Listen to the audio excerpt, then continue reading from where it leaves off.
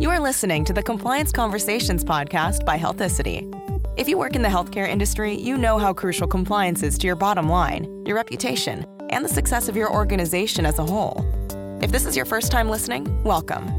A transcript of every Compliance Conversations episode can be found at www.healthicity.com/resources, along with a ton of other thought leadership materials. You can add us to your RSS feed and iTunes, or follow us on Twitter and Facebook. Now, let's get on with the show. Welcome, everybody, to another episode of Compliance Conversations. My name is CJ Wolf with Healthicity. I'm excited to be here today. We have another wonderful episode and another wonderful guest, Paige Pennington from sunny California. Welcome, Paige. Hi, CJ. Thank you for having me. Absolutely. We are excited to be talking a little bit about kind of a mix of things today, compliance programs in general, but also a little bit on some specifics with nursing facilities. Paige has experience in both those areas and compliance in general, as well as nursing homes and nursing facilities. But before we jump into the content, Paige, we always like to allow our guests to tell us a little bit about themselves, as much or as little as you want to share. So, hi, everybody. Thank you for joining to listen in. It's always exciting to have people interested in compliance voluntarily listening to us talk about it. Exactly. Compliagent is based in California. We are enjoying some nice sunny weather, as CJ mentioned. Hopefully, everyone else listening in too is getting some nice sunny summer weather. Compliagent is a consulting firm. We focus on developing compliance programs, helping providers build out or maintain their compliance programs. We work across the healthcare provider spectrum. We have a lot of work in the post-acute care sector, which is what my focus area is. So that will be the context for a lot of what I talk about today. However, our team is diverse with a lot of experience in different fields. So by no means is that the only part of the healthcare sector that we touch upon. So if you have any questions, comments, concerns, want to reach out, and you are not from the post-acute care sector, don't be shy. We welcome everybody, and we have a big team behind us with lots of experience, clinical, operational, regulatory. So we look forward to fielding questions if anything that we mentioned today sparks your interest. Yeah, and I've known Paige for many years now, and some of her colleagues, and they do excellent work and are just wonderful people, and I can't recommend them highly enough. So we're glad to have her. And some of you may be aware that Paige has joined us on a webinar before. So look at the Healthicity resources webpage, and you can find some additional webinar information that she's participated in. So. Well, Paige, let's kind of jump in on some of our topics today. And as you mentioned, you're a consultant. You are working, of course, with organizations that are, throughout various stages in their compliance program. Some are probably just beginning, right? And they want your help. Others are probably pretty robust and mature and maybe functioning for many, many years. So with that kind of as a backdrop and all that, your exposure to all those shapes and sizes of these programs, what do you think are the most common elements of a compliance program that providers struggle with, if you had to kind of pinpoint? Yeah, I mean, I think it varies a little bit, but I think about compliance programs starting from the 7 elements. And I think that the biggest problem in forming the structure of your compliance program is with the compliance committee element. I think that whether you're a small organization or a large organization that has a robust existing compliance program, I often see that the compliance committee element is overlooked. And I think it's, there might be various reasons why that is, whether it's because there aren't people to fill the function, or there are people that haven't really given it enough attention. Big, small, somewhere in between. There's a lot of mid-sized providers, especially in that post-acute care space. There's typically some type of, quality assurance function that I think a lot of my clients typically like to frame as, oh, this is our compliance committee. And I want to give them credit for that. I'm happy that you're doing quality assurance. I'm not by any means knocking it. What you are doing is extremely important. You need to be focusing on things like infection control or rehospitalizations and managing psychotropics. We know that CMS focuses on those areas. So while I think that the quality and clinical care and patient centeredness is important, that's not the whole piece of compliance. So I find that with the lack of a compliance committee and trying to repurpose quality assurance or QA as a compliance committee, you are missing pieces of the pie that should be covered. So, with HR, we're missing things like OSHA or exclusion screening. If you're not involving legal or maybe other functions like operations and business development, you might be missing conversations about regulations like HIPAA or the anti-kickback statute and physician contracting things that might not come up if you're only having a meeting focused on quality and you're only hitting those clinical systems. So I don't think that quality assurance meetings are a appropriate substitute for a compliance committee. So I think that clients, especially larger ones, are typically surprised to hear that their big meetings where they talk about these quality metrics are not cutting it when I say, no, that's not compliance. It's a piece of it, but it's not the whole piece that you need. Yeah. And, kind of on the flip side to that, I don't know if you've seen some organizations that have done really well in the compliance committee space, but I've seen a few that are very mature programs, have really good support from senior leadership, and they might even have like an executive compliance committee and then subcommittees, right? They might have a committee for revenue cycle billing and those coding, those sorts of things, a subcommittee for privacy and HIPAA, a subcommittee for research, if you're doing research, those sorts of things. So I've seen it kind of work well the other way. Have you seen some really good examples too? I wish I could say that I have seen those really good examples. And again, I speak largely from the post-acute care space. And I think that, in my world of primarily focused on skilled nursing, home health, and hospice, with a sprinkling of some other ancillary related providers, I don't typically see that level of sophistication.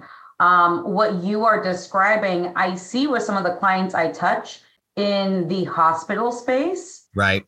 Or larger, more sophisticated organizations that have like large board of directors with subcommittees at the board level, and then compliance committees with, again, subcommittees and, peer review committees and things like that, where they are accredited organizations. And sometimes the accrediting organizations even require some of those subcommittees.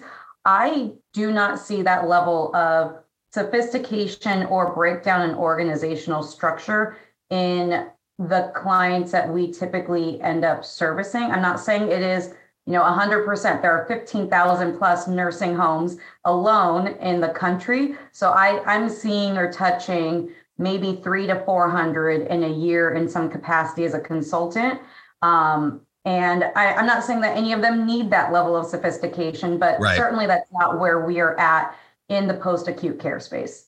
Yeah. And to be fair, the good example that I've seen was it was a large system. So they did have hospitals, but they also had post-acute care facilities. And so I think what may have happened in that case is the fact that they had this, medical system structure and the compliance program was already well established, that the nursing facilities and post-acute care facilities were able to just kind of be folded into the existing compliance structure. And I wonder, does that, why is it so hard for providers to navigate that compliance committee? Is it because of, most of that's structured for hospitals, or what are your thoughts? I think that at the outset, the compliance guidance that started to come out from OIG in the 90s was really written in mind for larger systems. I mean, we have compliance guidance for anything from hospitals to home health agencies and small physician practices and everything in between. But when you read it, there's not really much differentiation in those 7 elements for small providers that are family-owned nursing homes that might have 50 beds to chains of 200, 500 nursing homes. Given there's always a caveat of we expect you to be flexible and apply these pieces of guidance as applicable to your organization, but they don't really give you options for, like, for example, if you are a small mom pop, you might do X, and if you're a large system, you might do Y. That's not really built in there. They outline, here's a compliance committee that we expect you to have, but they don't really walk that back and say, except if you're a small organization, we don't expect you to meet this requirement. So I think for small providers, the lack of compliance committee makes complete sense to me. If my organization is flat, meaning there's not much difference between my day-to-day manager to owner, my owner might even be my administrator, right? It might be a family operated nursing home where my owner is my administrator, and then the other owners are like grandma and grandpa. Who else is going to be on the compliance committee that isn't already, on your governing body or your board? And then it kind of becomes a really redundant function of then who else is on your QA committee? And now are we having committees for the sake of having committees? And how many meetings can we have as an organization before we can't provide care because everyone is stuck in meetings all day? So I think it becomes really hard in smaller organizations to try to meet some of these idealistic requirements that have been set out in regulations. More recently, we actually have requirements for compliance and ethics programs for skilled nursing facilities. That's F895 for anyone on the skilled nursing side listening in. That became a requirement in October 2022. We don't have a similar requirement yet for other providers. That being said, if you look at the CMS requirements of participation, you don't have any requirement for a compliance committee written into those regulations, whether you're a smaller group, 4 facilities or less, or a larger group of 5 facilities or more. It mentions a requirement of having a compliance officer. It mentions if you're 5 or more that you need a compliance liaison. But there is no actual mention of formalizing a compliance committee.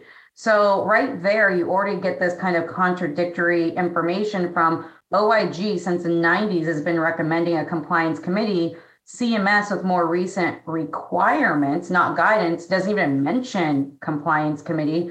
So it's like, do we need one? And if we don't, why would we put that burden on us as a small provider? So we know OIG has now promised updated guidance, so hopefully that will address some variations that we're seeing in provider sizes and implementation of programs, and that will address that issue.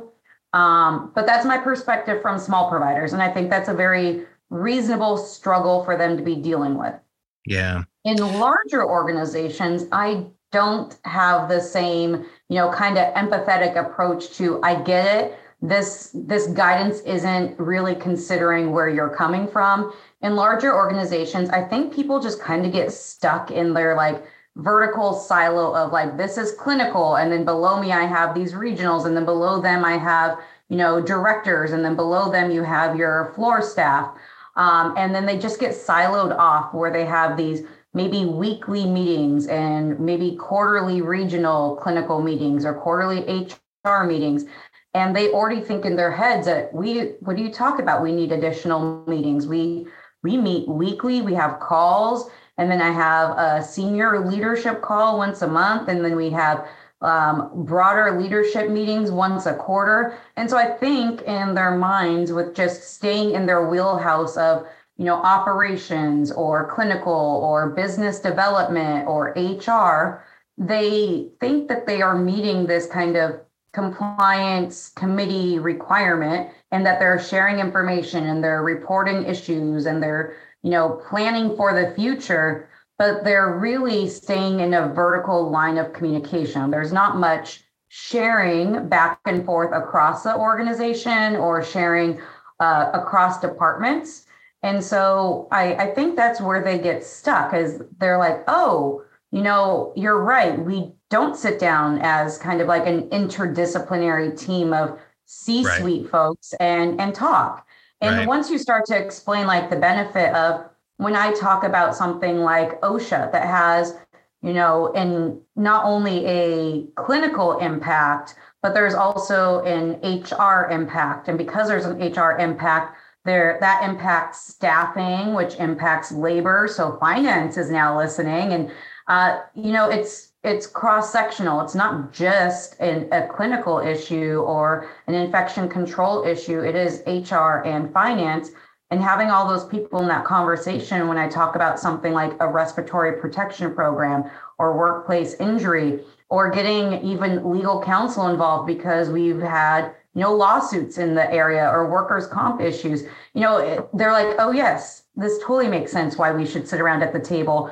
They just needed someone to play quarterback and, turn that light bulb on for them to explain why those vertical meetings need to be horizontal, and the real decision makers in the organization need to have a circular meeting where they're sharing information, trending that data, talking about it as a group, and then taking that back to their teams and sharing it down their vertical lines.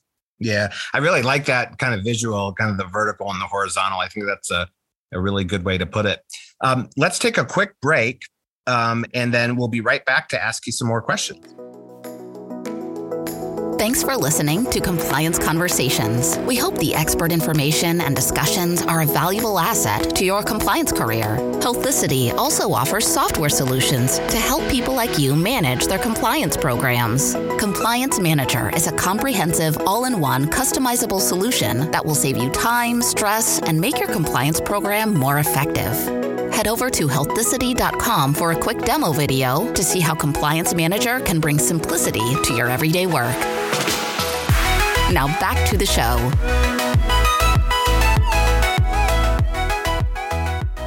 Welcome back, everyone, from the break.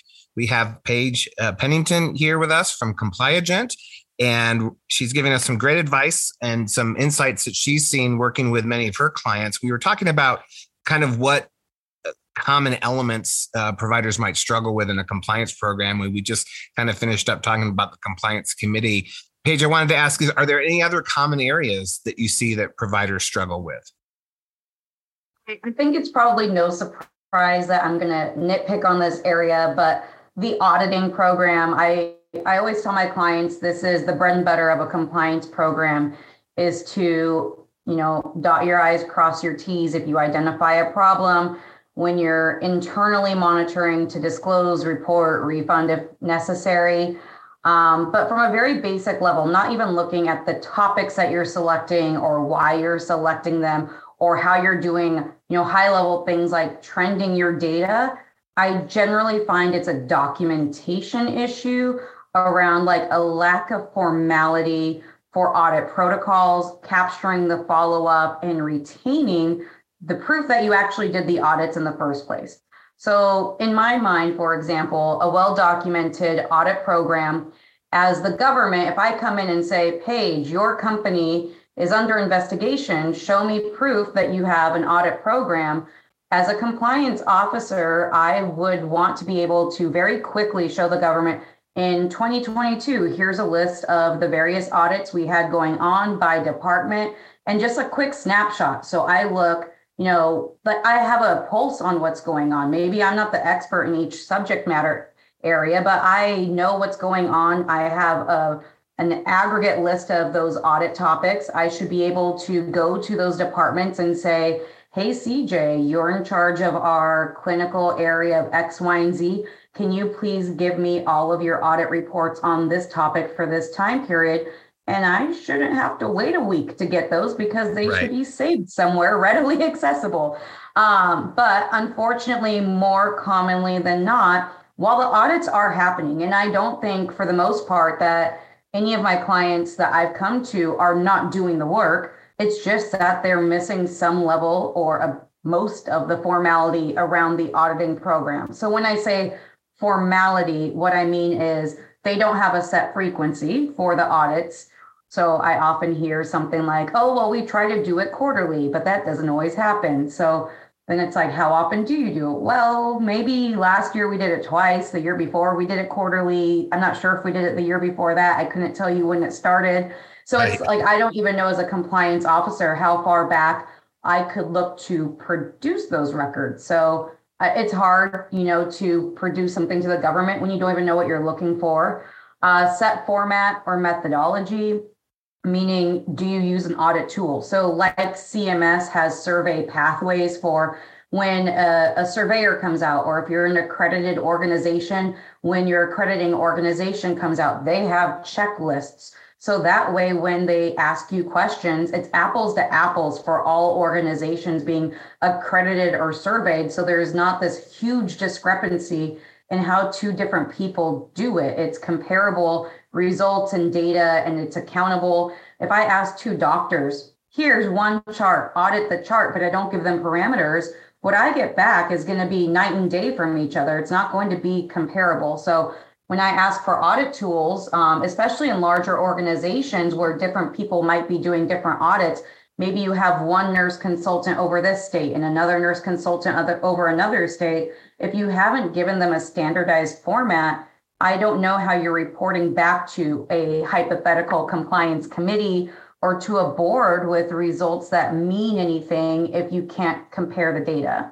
Yeah. Other things I look for in an audit protocol, a set scoring. So how do I know if a building's doing well or not? Can you, in a quantitative fashion say, like this building scored 8 out of 10, or this building scored a 90%, whatever it is, can you turn it into an objective score so we can say whether or not we're improving, or as a company, what our risk exposure is? Is there a process for escalation? So if you do have that objective scoring, what's our comfort level? Maybe we don't expect people to be 10 out of 10 every time, but if they score a 2 out of 10, we should probably have a standardized, we do something if they don't hit a minimum compliance threshold.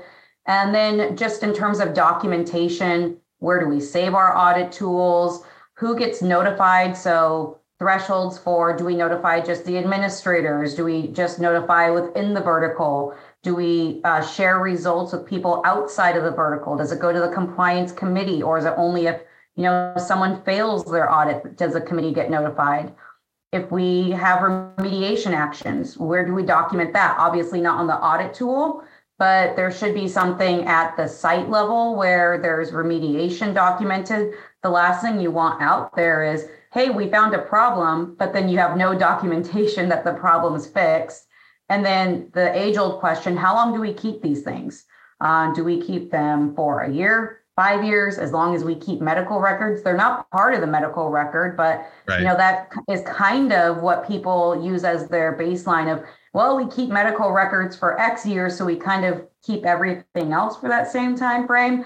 But you want to know how long you should be storing these and where they're stored and who has access. So all of those things to me are part of an audit program. So as a compliance officer, I know all that information. And if I need it, it's at my fingertips. Yeah. So I largely, to wrap that rant up, think that providers are doing the work and just setting themselves up to not get credit for it.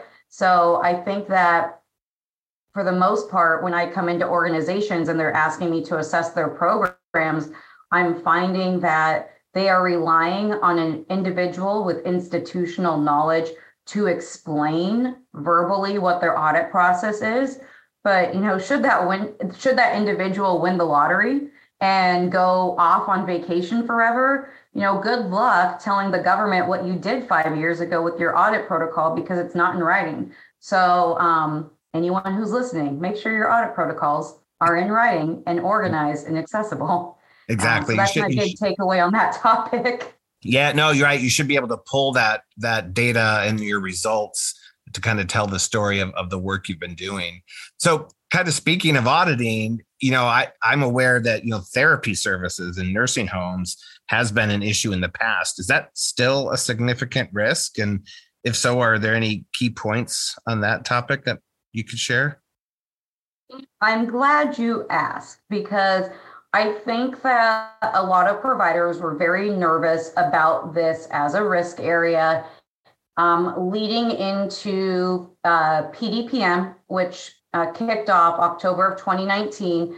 And then they kind of took their foot off the gas with this like fear of what is CMS going to do with this change in payment model, because we all got distracted by something called COVID-19. And we really haven't given much thought to, is the government going back to these therapy utilization cases? So I think that we are not quite done with settlements and corporate integrity agreements related to overutilization in therapy under the RUG model of payment for SNF PPS. First off, the look back period for false claims is 6 years. We are in this October 4 years into PDPM, which gives us still 2 years of claims under RUGs that were, subject to that overutilization claim by CMS. So we just need to be mindful.